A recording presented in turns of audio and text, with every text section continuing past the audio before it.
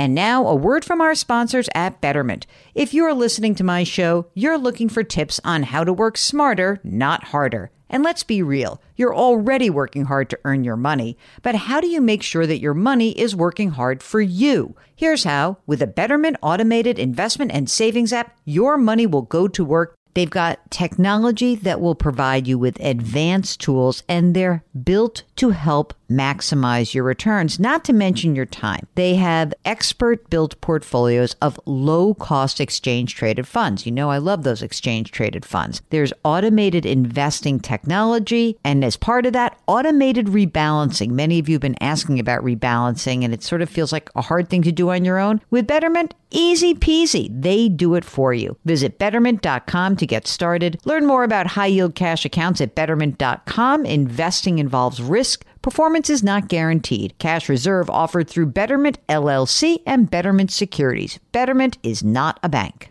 Robert Half research indicates 9 out of 10 hiring managers are having difficulty hiring. If you have open roles, chances are you're feeling this too. That's why you need Robert Half. Our specialized recruiting professionals engage with our proprietary AI to connect businesses of all sizes with highly skilled talent in finance and accounting, technology, marketing and creative, legal and administrative, and customer support. At Robert Half, we know talent. Visit roberthalf.com today.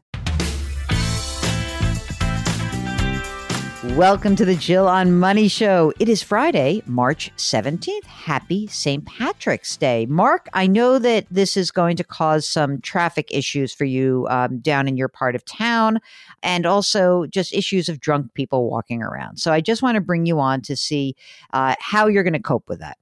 I will steer clear of that chaos. St. Patrick's Day in New York City is a lot like New Year's Eve. It's, amateur hour. Yeah, it really is. And I'm not sure why we need parades anyway. I know they're supposed to be really happy things. It seems like a lot. And it's so messy and people are barfing all over the place.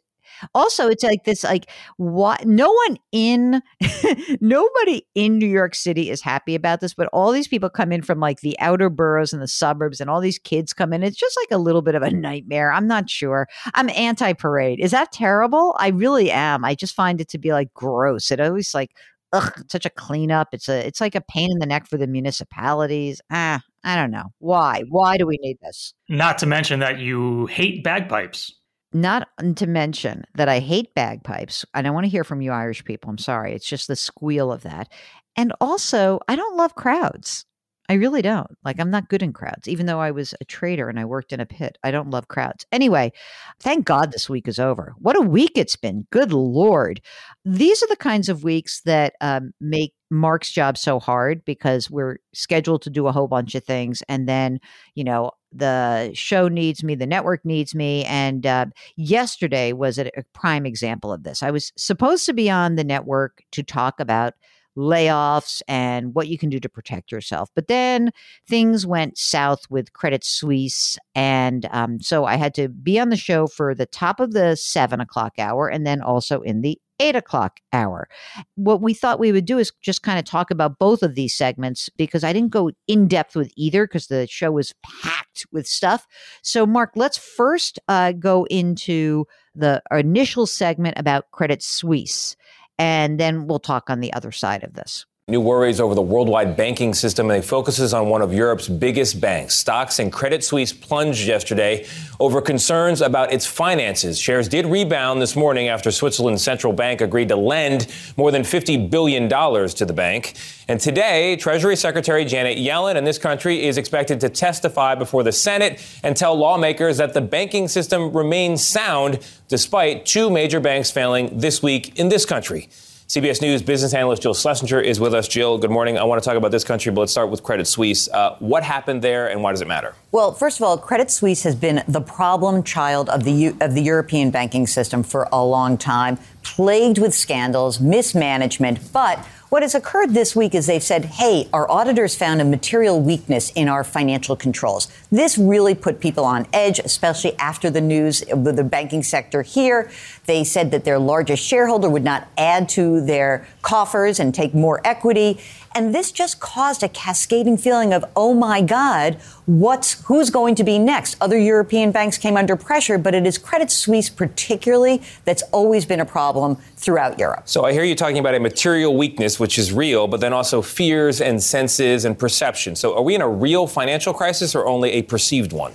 Well, it's hard to tell. We're sort of in the eye of the storm right now. I don't think that we are going to see a cascading financial crisis because things are really different than 2008. First of all, the largest banks are in much better financial condition. Janet Yellen is going to say that today. Yeah. But more importantly, the Federal Reserve and the Treasury and the Swiss National Bank and the European Central Bank, they're acting quickly and decisively. You know, they're not letting something move on into territory where they can't come in until the last minute. So I think that has helped stave off this panic that is real. That said, we are human beings. And as you say, all financial systems and banking, it's based on confidence. And if we're shaky, we're going to be twittery when we get these kinds of news. Quickly on the Fed, we expected a basis point increase in interest rates next week. Is that still going to happen? Are they at the center of this? They're at the center of this. Remember, a lot of what's happening right now is due to the extra low interest rates that we saw leading up to the pandemic, more money flowing into the system during the pandemic, risk-taking increasing.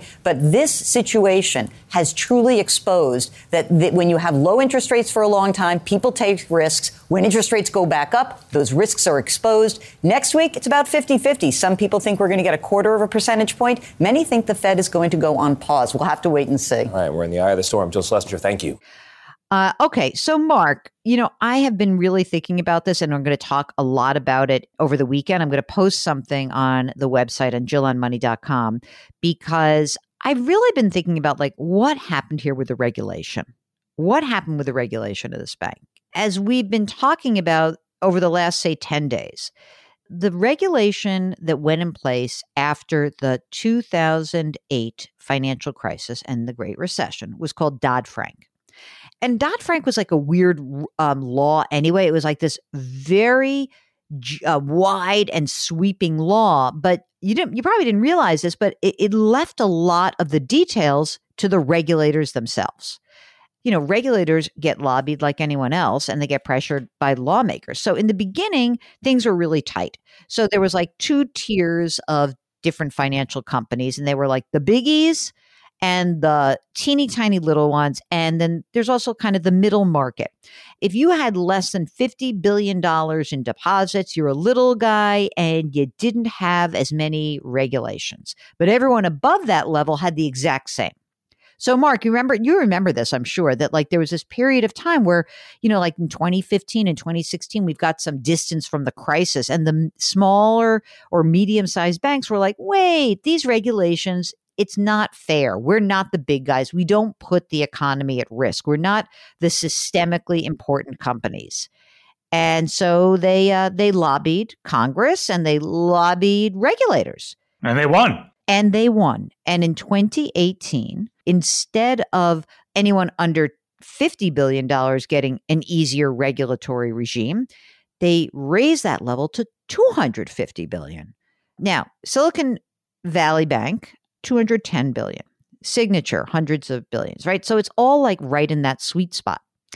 And so what that meant was that it's not like there's no regulation, but there is different regulation. So the regulation is the state of California for Silicon Valley Bank, right? It's always state banking regulators. And the federal regulator is the Federal Reserve Bank of San Francisco. There are 12 regional Federal Reserve banks, and what each of them does is kind of oversees their area. And Mark, have you been reading a lot? Like, people are freaking out. They're like, why is someone from Silicon Valley Bank on the board of the San Francisco Fed? Have you been hearing about that part? Gang, everyone take a deep breath. This is by design. We want regulators and bankers to talk to each other. We need communication. This is how they know what is going on at a lot of these banks. It is how you got someone like Janet Yellen, who used to run the San Francisco Fed during the housing crisis, to say to people at the Federal Reserve, hey, these bankers are telling us there's some wacky stuff going on. It was like they would raise the red flag in some respects. So that's by design. But here's the thing. The San Francisco Fed in the fourth quarter of last year identified a huge number of depository risks for Silicon Valley Bank and other banks that were in the Western region. Here is our question to ask. Why did the San Francisco Fed not raise the warning signal? Why didn't they intervene? What happened? That seems to be the breakdown. And that's the question that I'm going to be following. Anyway, we're going to talk a lot about that on the website this weekend. So you'll have to go to JillOnMoney.com to check it out. Okay, while you're on the website, I forgot to plug this. Hey, you can actually subscribe to a brand new service. It's called Jill on Money Live, and you're going to have access to quarterly live webinars. Do you think I'm about to do an outro? Because I'm not. So stay tuned. Stop skipping ahead, everyone. We have a whole nother segment to talk about. You know what I love? I love when the news cycle coincides with a pitch. I had pitched the idea of creating a layoff protection plan segment, and everyone's like, but the job market's so strong. And then Meta announced that they were laying off another 11,000 employees. So then I got this on the air. So this is the layoff protection segment that I did. And the anchors, in the first segment, I was talking to Tony DeCopel, who is one of the anchors. In the second segment, it's Tony DeCopel, and it is Vladimir Duthier, and it is Adriana Diaz, who is sitting in for Gayle King. So here is the segment.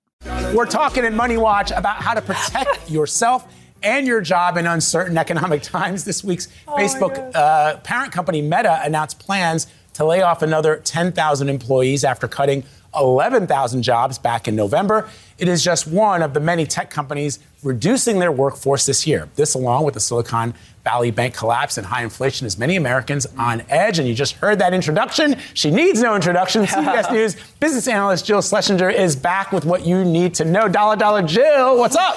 Good morning. I know, I'm sorry we're laughing because this is like pretty serious. People are losing their jobs. Yes. I don't want people to freak out. No, so that's the question we have for you. What should people know about the state of the economy right now when they see numbers like that, when they see the collapse of that bank, and there perhaps will be others? What do you want them to be focused on? I think the most important thing is that actually the economy is doing okay right now. And we hear a lot of layoffs in the technology sector, certainly layoffs in the media sector. But overall, the job situation remains pretty good. If we look at last month, 311,000 jobs created. We're very deep into a recovery. The unemployment rate is at 3.6%. It's pretty close to these 50-year lows. And we also look back, say, 6 months, and average job creation for the last 6 months, over 340,000 jobs a month. This is a market, in terms of the labor market, and an economy that continues to produce jobs. That said, I hate to be a buzzkill, Jill, because I play one on TV. When things are good, that's when I actually want to talk about what you should be thinking about in case you're worried about a layoff. Well, before we get to layoffs, let's talk about you have a job and you want more money for that job. In your book, Great Money Reset, you talk about being an advocate for yourself at work. I want to talk about quiet quitters in a second also, but for people looking for that raise, how should they go about getting it? I think what's most important when we look at our careers is to understand that we have power. It's not unlimited power, but we have to be able to have conversations with the people who we work with and for. So before you book this conversation, though, you want to do some homework. And you really have to button up what you're asking for. And I think this is incredibly important. People want different things. So do I want more flex time? Do I want a raise? Do I want vacation? And then I really want to understand what's going on at my company. Because if I work at Meta right now and I go in and ask for a raise, they're going to look at me like, you're nuts, Jill, right? So you understand the landscape of the company. You have to practice your pitch. You really should. And I think this is good to have a friend that you can just say, hey, Vlad, let's run through this. Let me look at this. And you also want to make sure you don't act like a jerk. You want to lose the ego. Even if you're in a business that really does value what you're doing, don't be that person who pounds the desk. Don't make ultimatums. And please do not burn bridges. Life is short and people move around quite a bit. But you have to open the conversation. I remember I had a short stint in finance, and I remember we were literally taught that men were more likely to go into the office and ask for that raise than women, and that was part of why men are paid more, because they're opening their mouths. So this is such good advice. Quiet quitting, though. We got to talk about quiet quitting. This is like this idea of people who are really losing engagement in their jobs, doing the bare minimum. I imagine this is not a time for that. Yes. I mean, look, I don't want to sound like old Aunt Jill saying there is no such thing as work-life balance. However, I think at a time where the economy is becoming a lot more uncertain and we see layoffs that are starting to spread into other sectors, now might be the time where I actually get more engaged, where I raise my hand and I ask for more of the responsibility. It's a weird thing how quickly things can turn. To go back in time, you can say just a year and a half ago, employers and employees had a really different view of what was going on. Employees had a lot of power. Now that's shifting and things can turn very quickly. So please don't go sort of on your back feet. It's action time, not passivity time. If you're going to quit loud. Get out there. That's when they pound the table. Own it. Mark, a couple things I actually didn't get to in the segment. Number one is if you are really freaked out about a layoff looming, and just like we talked about with so many people on this show, especially the government employees, stockpile cash. 6 to 12 months of your living expenses. Make sure that you got that money safe in an FDIC insured institution. So make sure that you have that. If you are laid off, be careful, because the first thing that happens is they're going to ask you to sign something. Don't sign anything, because many companies will negotiate much better severance packages. If you're still working and everything is fine and dandy, then just find out what the standard severance is at your company. By the way, severance is income, so it's taxable. If you get health insurance through your job, you would always be entitled to COBRA, but it's very expensive. So you may want to just kind of poke around with the at healthcare.gov. With retirement plans, we always talk to people when they leave their firms that you can leave your retirement account where it is. You can roll it into an IRA rollover or a Roth, or you can, if you're lucky enough, you have a new job, then you can go ahead and put that money in there. And by the way, a very dear friend of mine was laid off, and it was very important for me. I realized when I was talking to her, because I was a little bit like, oh, come on, like shake it off, kid. But I realized that it's depressing, even if it's part of a broader layoff. Like this was just like, oh, worked for a technology company, lost our funding, got wiped out, right? But what I did realize was that she really felt like, really depressed about it. And I said, this is not actually an indictment of what you did. It's a reflection of management and the economy. And, it sucks, but, this is what you should do. Like you reach out to your friends and your family. And then, you can sit on that pity pot for just a little bit of time. But then please, gang, number one, write down the accomplishments that you had at that company. Update your resume and make your job hunt a full-time job. Put yourself on a schedule. And I think that you'll be happier for doing that. All right. I think that's it. That's the program. That's your Friday. What do we have? Oh, this weekend, we have such a fun weekend. We're going to do like a weekend roundtable. And it's with some of my CBS News colleagues. So you're going to be very excited to hear that. And if you have a financial question, just go to JillOnMoney.com, click the Contact Us button. Let us know if you'd be willing to come on the air. Don't forget to subscribe to our brand new service, Jill on Money Live. Ed Slott coming up at the end of this month.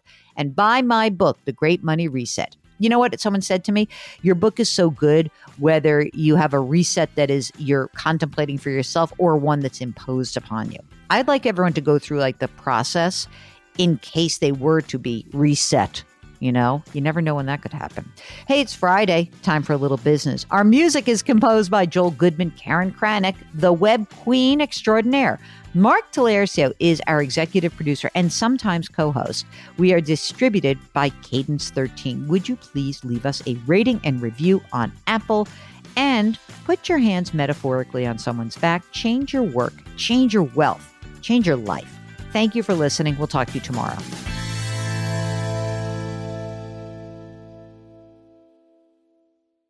If you've ever been in the market for a new home, you know home shopping can be a lot. There's so much you don't know and so much you need to know. What are the neighborhoods like? What are the schools like? Who is the agent who knows the listing or neighborhood best? And why can't all this information just be in one place? Well, now it is on Homes.com. They've got everything you need to know about the listing itself, but even better, they've got comprehensive neighborhood guides and detailed reports about local schools. And their agent directory helps you see the agent's current listings and sales history. Homes.com collaboration tools make it easier than ever to share all this information with your family.